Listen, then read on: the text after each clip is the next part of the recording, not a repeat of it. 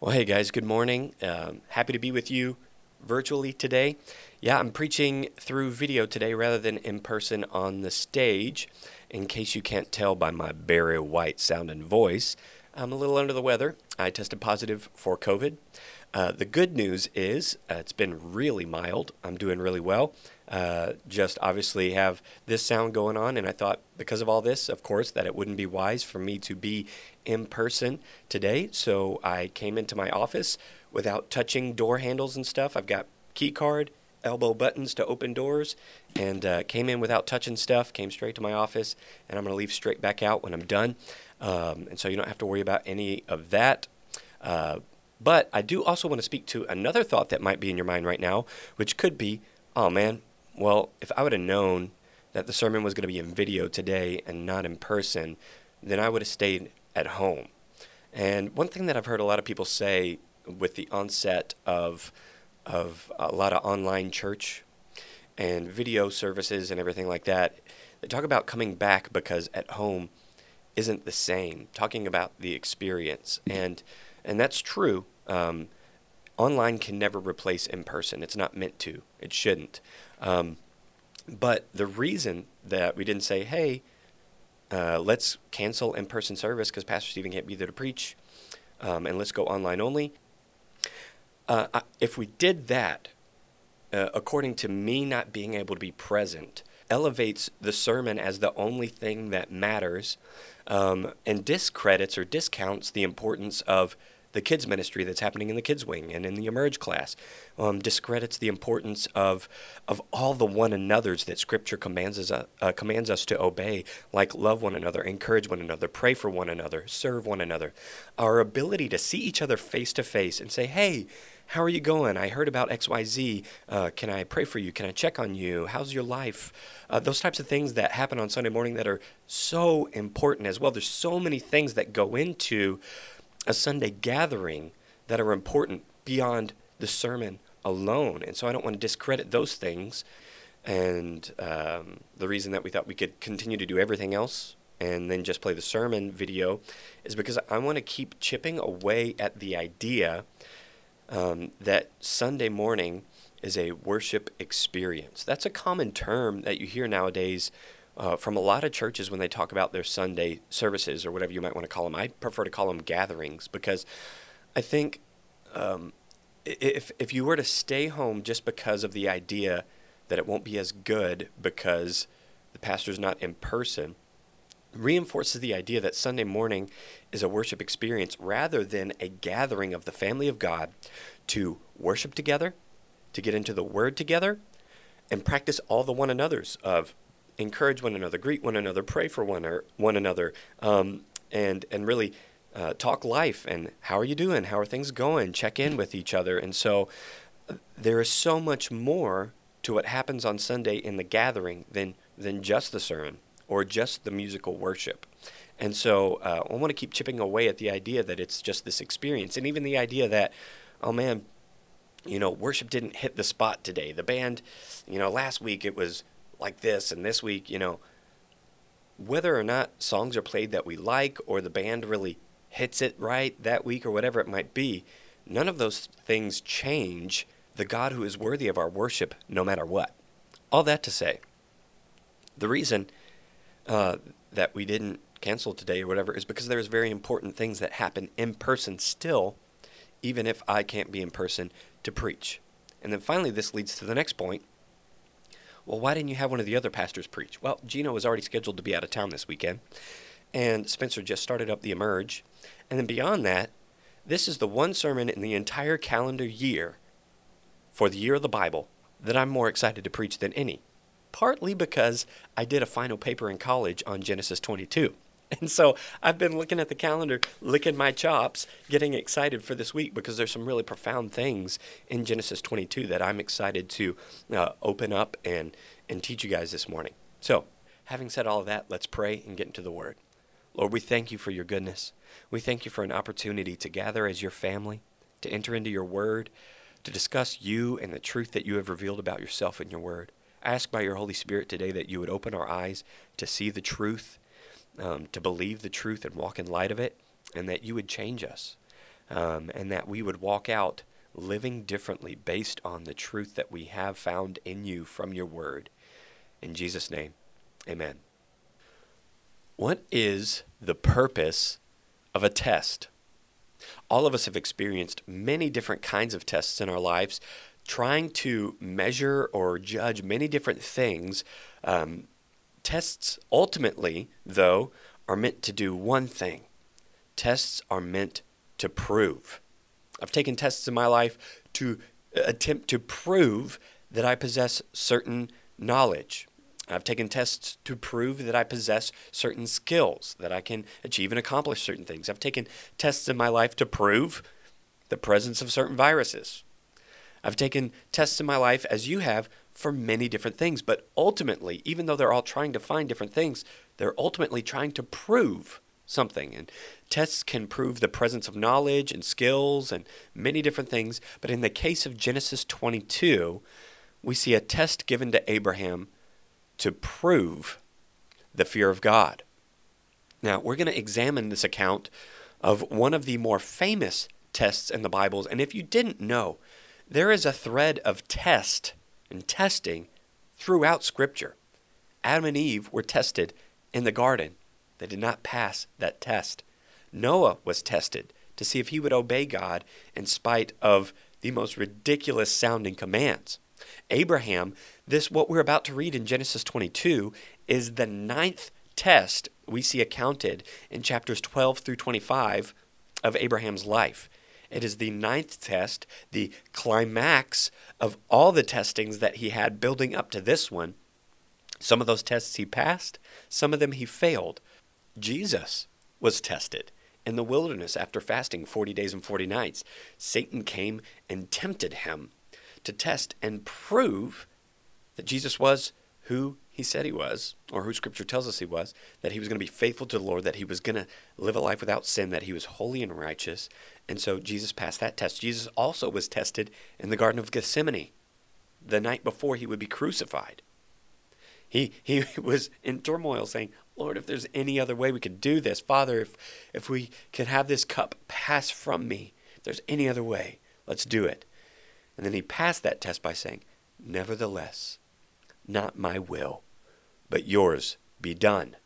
And so, when Adam and Eve failed their test in the garden, Jesus passed his test in the garden. What we're going to see today, ultimately, as we evaluate Genesis 22, is the author wants us to see a few different things. One, the author wants us to see that God tests his people to prove their faith and his faithfulness, or his faithfulness to provide what he has promised.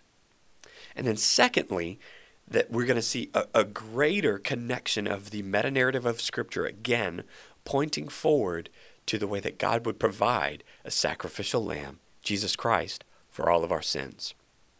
Now, as we look back at what we discussed last week from Genesis 12 through 15, we saw Abraham, Abram at the time, who was given promises from God, and we saw that God is the promise keeper, that God will do what he said he will do, and what has happened between chapter 15 and where we are today, chapter 22, is unfortunately too much to fit into a 40-ish minute sermon.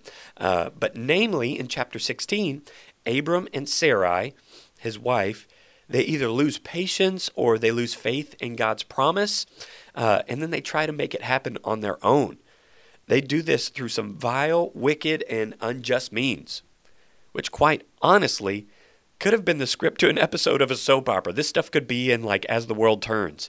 Sarai convinces Abram, her husband, to sleep with her servant, Hagar, in this ungodly display of abuse, so that Abram can have an heir. When Abram listens, he gets Hagar pregnant, and then Sarai despises her. Even though her plan came to fruition, Sarah starts treating her harshly. It's ungodly, and she despises her and goes all out like mean girl status on her, treating her terribly.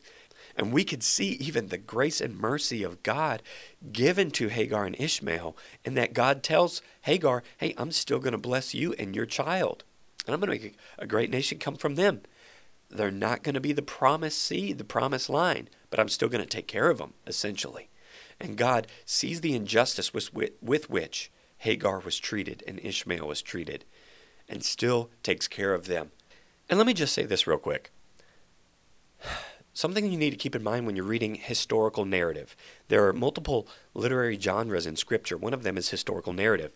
Much of the Old Testament is historical narrative. Some of the New Testament, like the Gospels and the book of Acts, are historical narrative, meaning they're stories narrating history, what happened. And something we need to pay attention to in the historical narrative is it is what did happen, not necessarily what should have happened. It's telling us what did happen. And so we don't take all of it as prescriptive. Rather, it is descriptive. And so that's important because we can see people like Abram and Sarai doing some really terrible things. And we wrestle with, man, is that okay that they did that? Is it okay that they abused Hagar that way?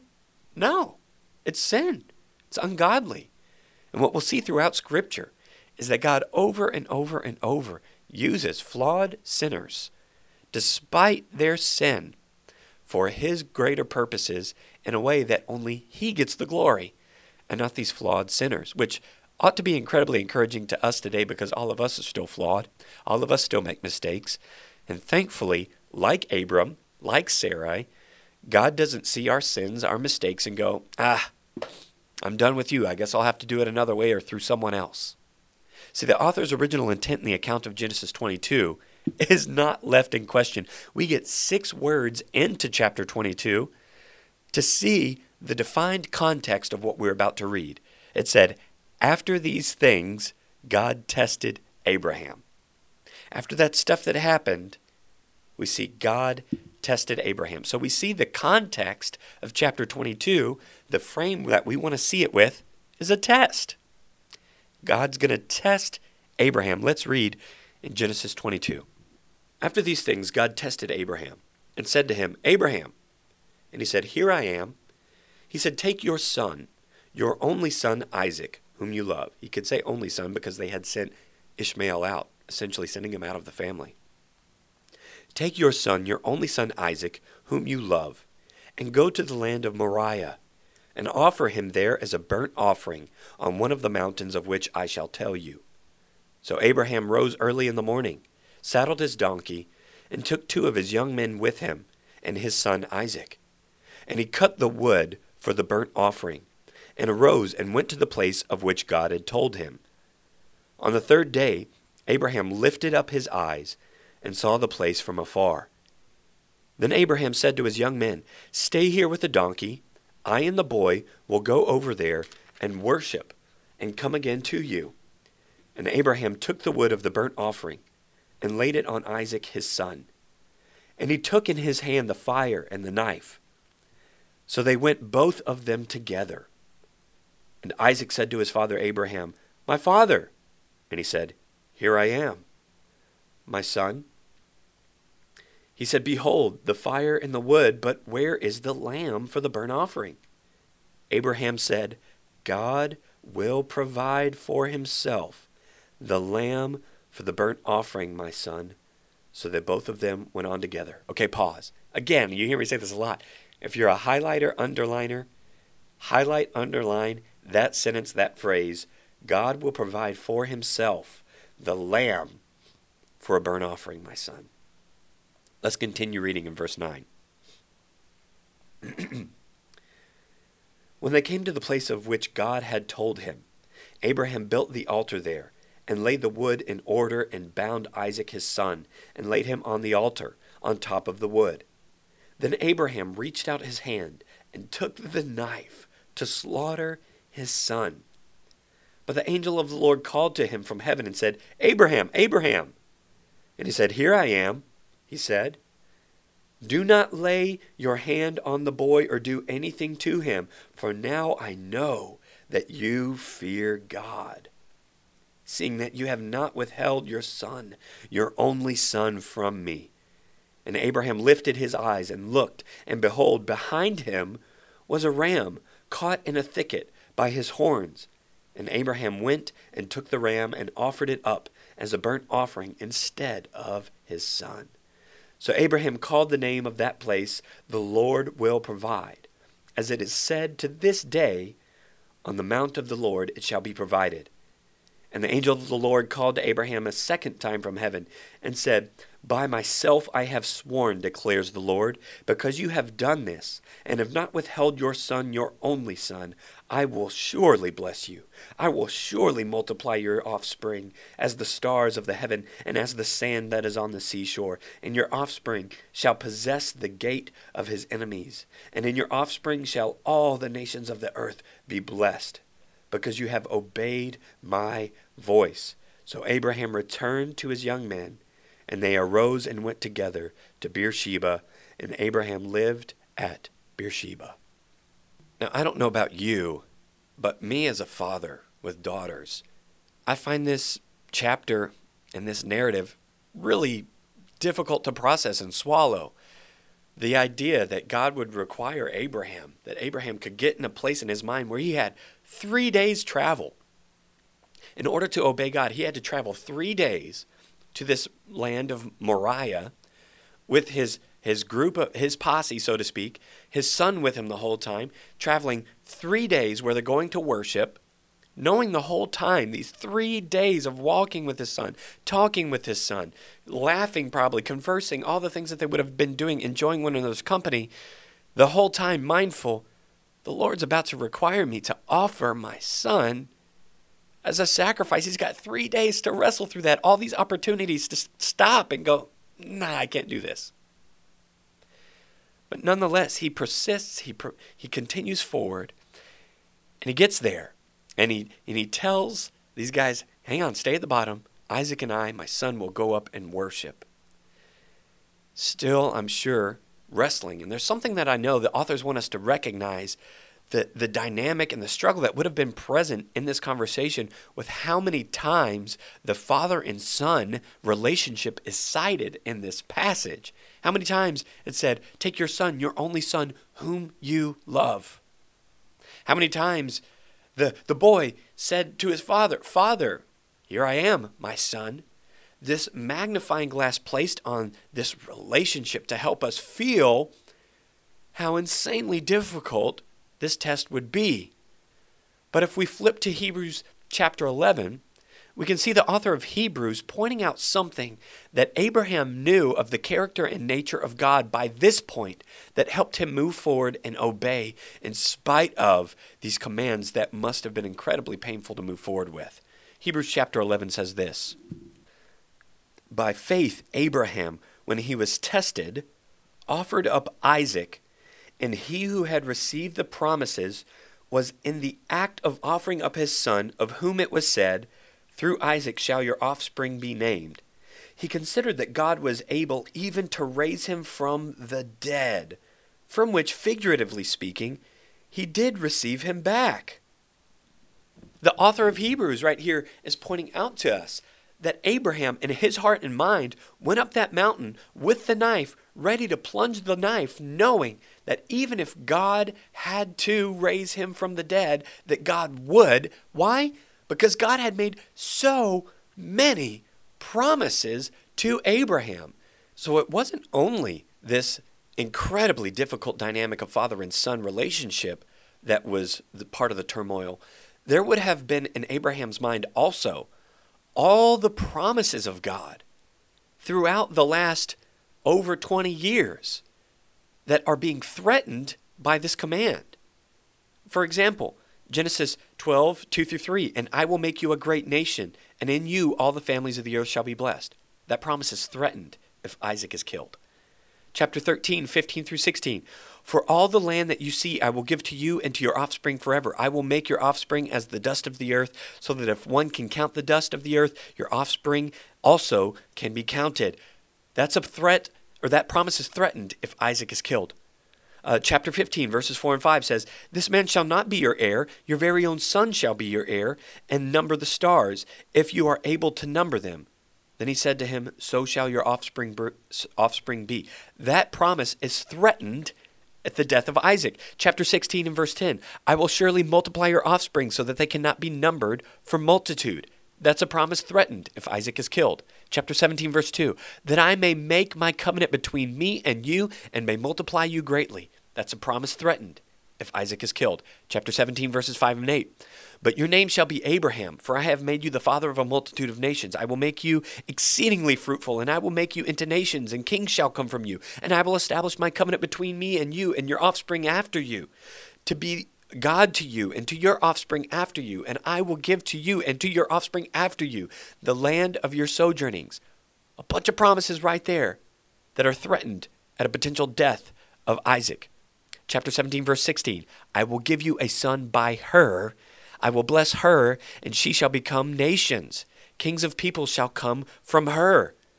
A specific promise threatened by the death of specifically Isaac. Chapter 17, 20 and 21. As for Ishmael, I have heard you, but I will establish my covenant with Isaac, whom Sarah shall bear to you at this time next year. In case you're thinking all the promises so far are general and could have been fulfilled through another, this one says, no, through Isaac. That's a promise that's threatened if Isaac is killed. Chapter 18, verse 18, seeing that Abraham shall surely become a great and mighty nation, and that all the nations of the earth shall be blessed by him. A promise threatened if Isaac is killed. Chapter 21 and 18, up, lift up the boy and hold him fast with your hand, for I will make him into a great nation. The quantity of promises that would fail at Isaac's death is not the only matter noteworthy from this list, but the significance of the promises, the everlasting covenant that God would make with Abraham and his descendants, God's people. All of that. The seed of the woman that would crush the serpent, the potential Messiah, God's redemptive plan, all of that does not come to pass if Isaac is killed. Which is why Abraham could go up the mountain in confidence in God's promises, God's faithfulness, and God's word, that even if Isaac had to be killed, God would raise him. What I think is important that we see here is that Abraham's faith in God was proven by his obedience to God. His faith in God was proven in this test by his obedience to God. Remember what the angel said when he said to him, stop, Abraham, stop. Don't hurt the boy. For now I know that you fear God, because you have not withheld your son, your only son whom you love. We see the fear of God in Abraham was proven in this test by his actions. Guys, for us today, God still tests his people to prove their faith in him, their trust in him, their belief in him and who he is and in his word, what he has spoken. And our obedience, our actions confirm or affirm, moreover, the faith that is in our heart. This is why James chapter 1 and verse 2 says, count it all joy, my brothers, when you meet trials of various kinds, for you know that the testing of your faith produces steadfastness. And let steadfastness have its full effect, that you may be perfect and complete, lacking in nothing. James is telling us that today in our lives, we still go through testing when we're going through suffering or trial or different things like that. He says, count it all joy, because we see this as an opportunity to prove our faith in God. Not that we're earning anything, not that we're earning his grace or earning his love or earning his forgiveness or earning his blessings. That's not grace. But that we have opportunity like Abraham. Remember, in the previous chapters, in chapter 15, it said Abraham believed God and it was accounted to him for righteousness. So it's our faith in God that makes us righteous before him, believing in his word. But also, we see in James and in Hebrews that it was Abraham's faith and belief in God that caused him to act in obedience, going to Moriah, climbing up the mountain, and getting ready with that knife. Our faith in God is proven by our actions. I'll say that again. Our faith in God is proven by our actions. Our faith in God is proven by the way we live. So I want to look at one more verse in James to show this. James chapter 2, verses 17 through 19 says this. So also faith by itself, if it does not have works, is dead. But someone will say, you have faith and I have works, and show me your faith apart from your works, and I will show you my faith by my works. You believe that God is one? You do well. Even the demons believe and shudder. Do you want to be shown, you foolish person, that faith apart from works is useless? Was not Abraham, our father, justified by works when he offered up his son Isaac on the altar? You see that faith was active along with his works, and faith was completed by his works. Okay, I read more than the verses I said that I would read, but it went into Abraham there, proving and showing again. The Apostle James is telling us that if we have faith, it will be proven by our works. Not that we're trying to convince ourselves that we have faith, but if we have faith, it will be seen in the way that we live and the things that we do. And we right now, I've used this before, I'm sitting in this chair because I believe in gravity. And I have faith that this chair can hold me, that it's strong enough to hold my weight. I'm sitting because I have that faith. My actions are proving that I have faith in this chair. Abraham's actions proved that he had faith in God's ability to provide what he promised he would provide, and that he would fulfill his promises. See, growth in our faith requires testing from God. If we're going to grow in our faith, we're going to have to be tested. This is why when you're thinking about what you're hearing in sermons and preaching and what you're reading in the Bible and even what you might be praying, if you're praying like, God, help me grow in my patience, get ready. You should pray and ask that, but get ready to be tested on that because it's an opportunity to grow. God's not going to just go, oh, okay, yep, I'll give you patience and never give you an opportunity to prove it.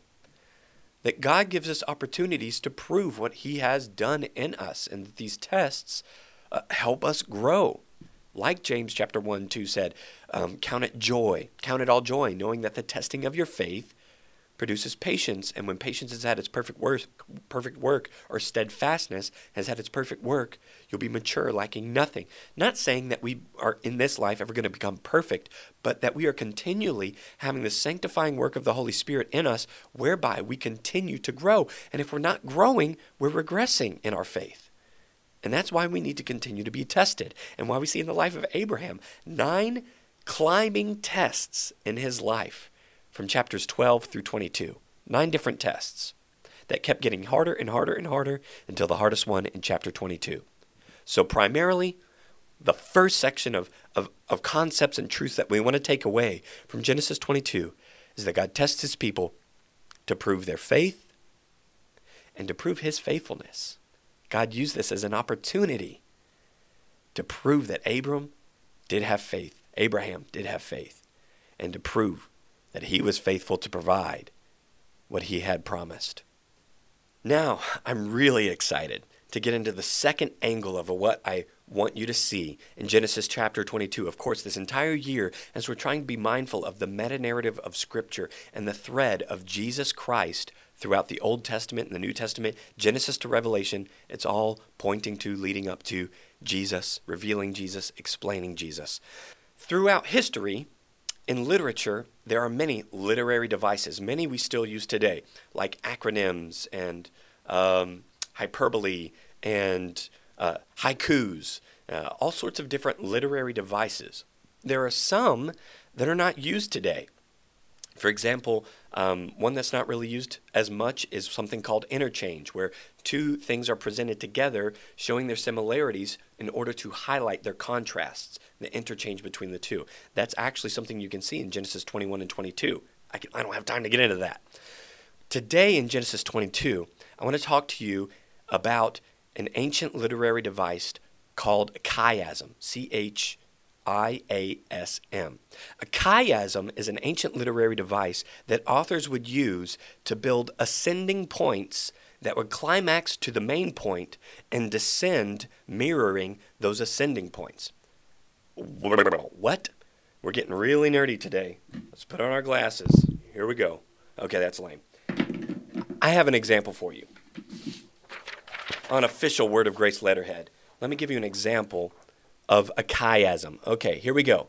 Point A. Stephen turned on the Cowboys game. Yikes. You see where this is going.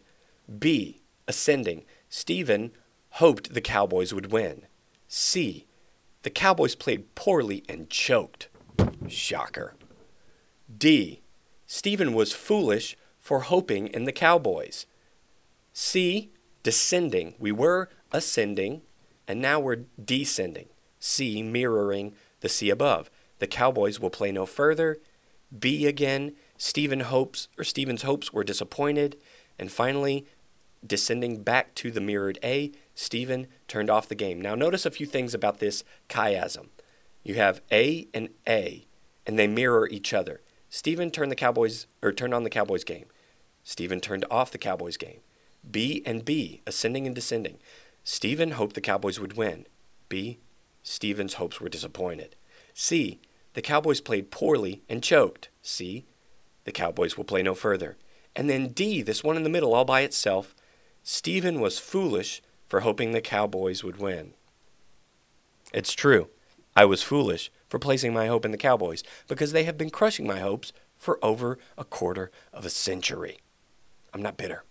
Anyways, the point is, and the thing that you need to know about chiasms with the way that they ascend and descend to and from that one climactic point, is that the author, when employing a chiasm, is trying to say, this point, this climactic one, D here, Stephen was foolish for placing his hopes in the Cowboys. That's the main point of that story of the chiasm. And many biblical scholars have pointed out and noted that Genesis chapter 22 has movements of chiasm within its structure. Watch this. If we look back at Genesis chapter 22, there's a few phrases that you would have noticed being repeated multiple times throughout that chapter. Notice in chapter 22, verse 1, after these things, God tested Abraham and said to him, Abraham, and he said, here I am. That phrase, here I am. Do you remember seeing that anywhere else in the chapter? Yeah, let's look. If we go over to verse 7, and Isaac said to his father Abraham, my father, and he said, here I am. Abraham said the exact same phrase again. And if we fast forward down to verse 11, but the angel of the Lord called to him from heaven and said, Abraham, Abraham. And he said, here I am. The trained student would notice these same phrases being employed as chiastic movements to heighten our awareness that there's more going on than meets the eye here. That the author wants us to see that there is a main point to the story. And so each of these three movements, these chiastic movements, are all initiated with Abraham saying, here I am. And they're all concluded with another phrase. Watch this. If we go back and we look for verse 6.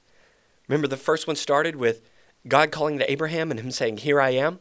Verse 6 closes the first movement of the chiasm like this. Verse 6, and Abraham took the wood of the burnt offering and laid it on Isaac his son, and he took it in his hand, the fire and the knife, so they went both of them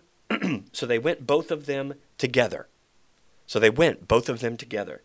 Now, look at verse, we'll keep reading in verses 7 and 8. And Isaac said to his father Abraham, my father, and he said, here I am, my son. He said, behold, the fire and the wood, but where is the lamb for a burnt offering? And Abraham said, God will provide for himself the lamb for a burnt offering, my son. Watch this. So they went both of them together. That same phrase from earlier, they went both of them together, showing here's the closing of this section of the chiasm. And then finally, if we fast forward way down to verse 19, it says, so Abraham returned to his young men, and they arose and went together. So we have a few cues showing beginnings and endings of the chiastic structures. Man, Stephen, this is getting really nerdy and really academic. I get it. But what do I want you to see? You remember in the Cowboys, that silly chiasm that I built to show you that the main point was that it was foolish for me to place hope in the Cowboys? That's funny. I get it. The main point, the climax of this three-part chiasm is in verse 8.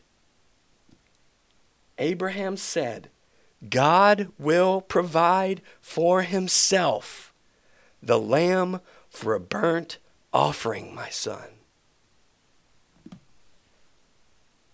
The author of Genesis wanted us to see the main point of this whole story is that God will provide for himself a lamb for the sacrifice.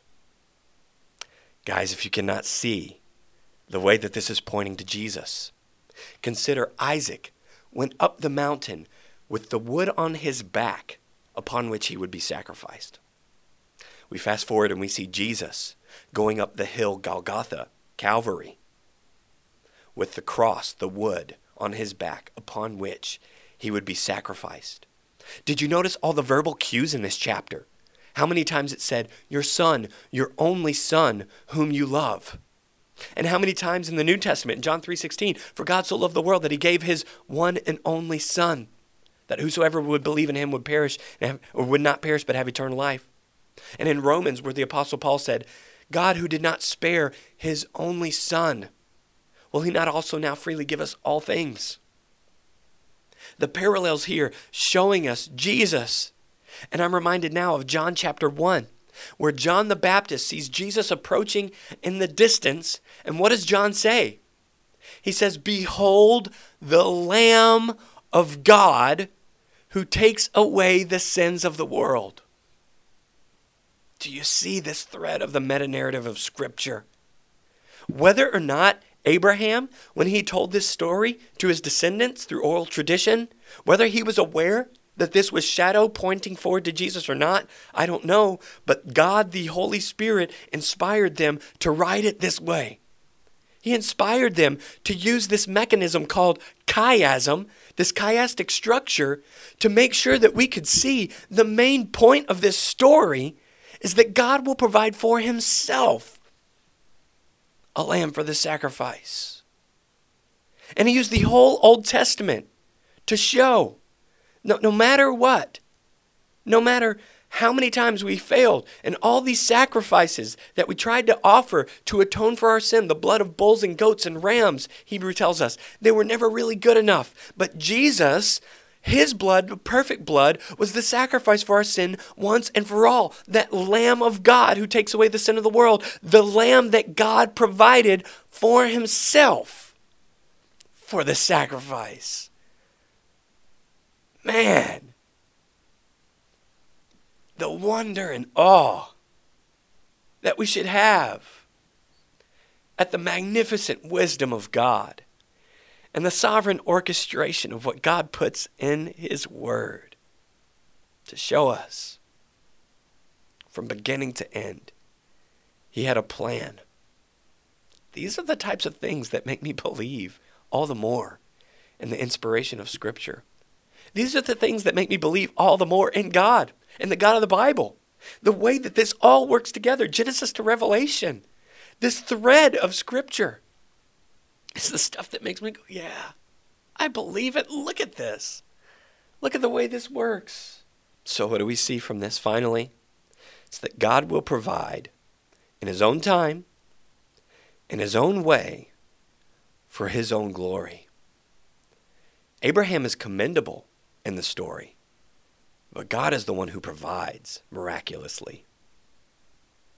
And each of us, when we come to faith in Christ, what a wonderful thing. But ultimately, God is the one who provided for himself the payment that we couldn't, because all of our efforts were tainted, were inadequate, insufficient. And God has provided for himself the lamb for the sacrifice. Against all personal interest and emotion, against all the perceived threats to God's plan, Abraham would pass his final test in Genesis 22. Jesus, against all his personal interests, submitted to the Father's will and passed his most difficult test, his final test, by saying, nevertheless, not my will, but yours be done. And he truly did lay his life down for us. May we display that same faithful readiness modeled by Abraham, the flawed man who passed that test, and modeled greater by our perfect Savior, Jesus Christ, who passed his more difficult test. May we pass our tests the same way by saying, not my will, but yours be done. Let's pray. Lord, we thank you for your word. God, we thank you that you love us enough to not let us just sit still and become stagnant in our faith and in our relationship with you. But you want to call us higher. You want us to grow. You want us to mature. You want us to bear fruit. And that requires pruning. That requires testing. That requires being rubbed against the grain. God, I ask that each of us, as we go through various tests in our lives, that you would help us remember that you are faithful.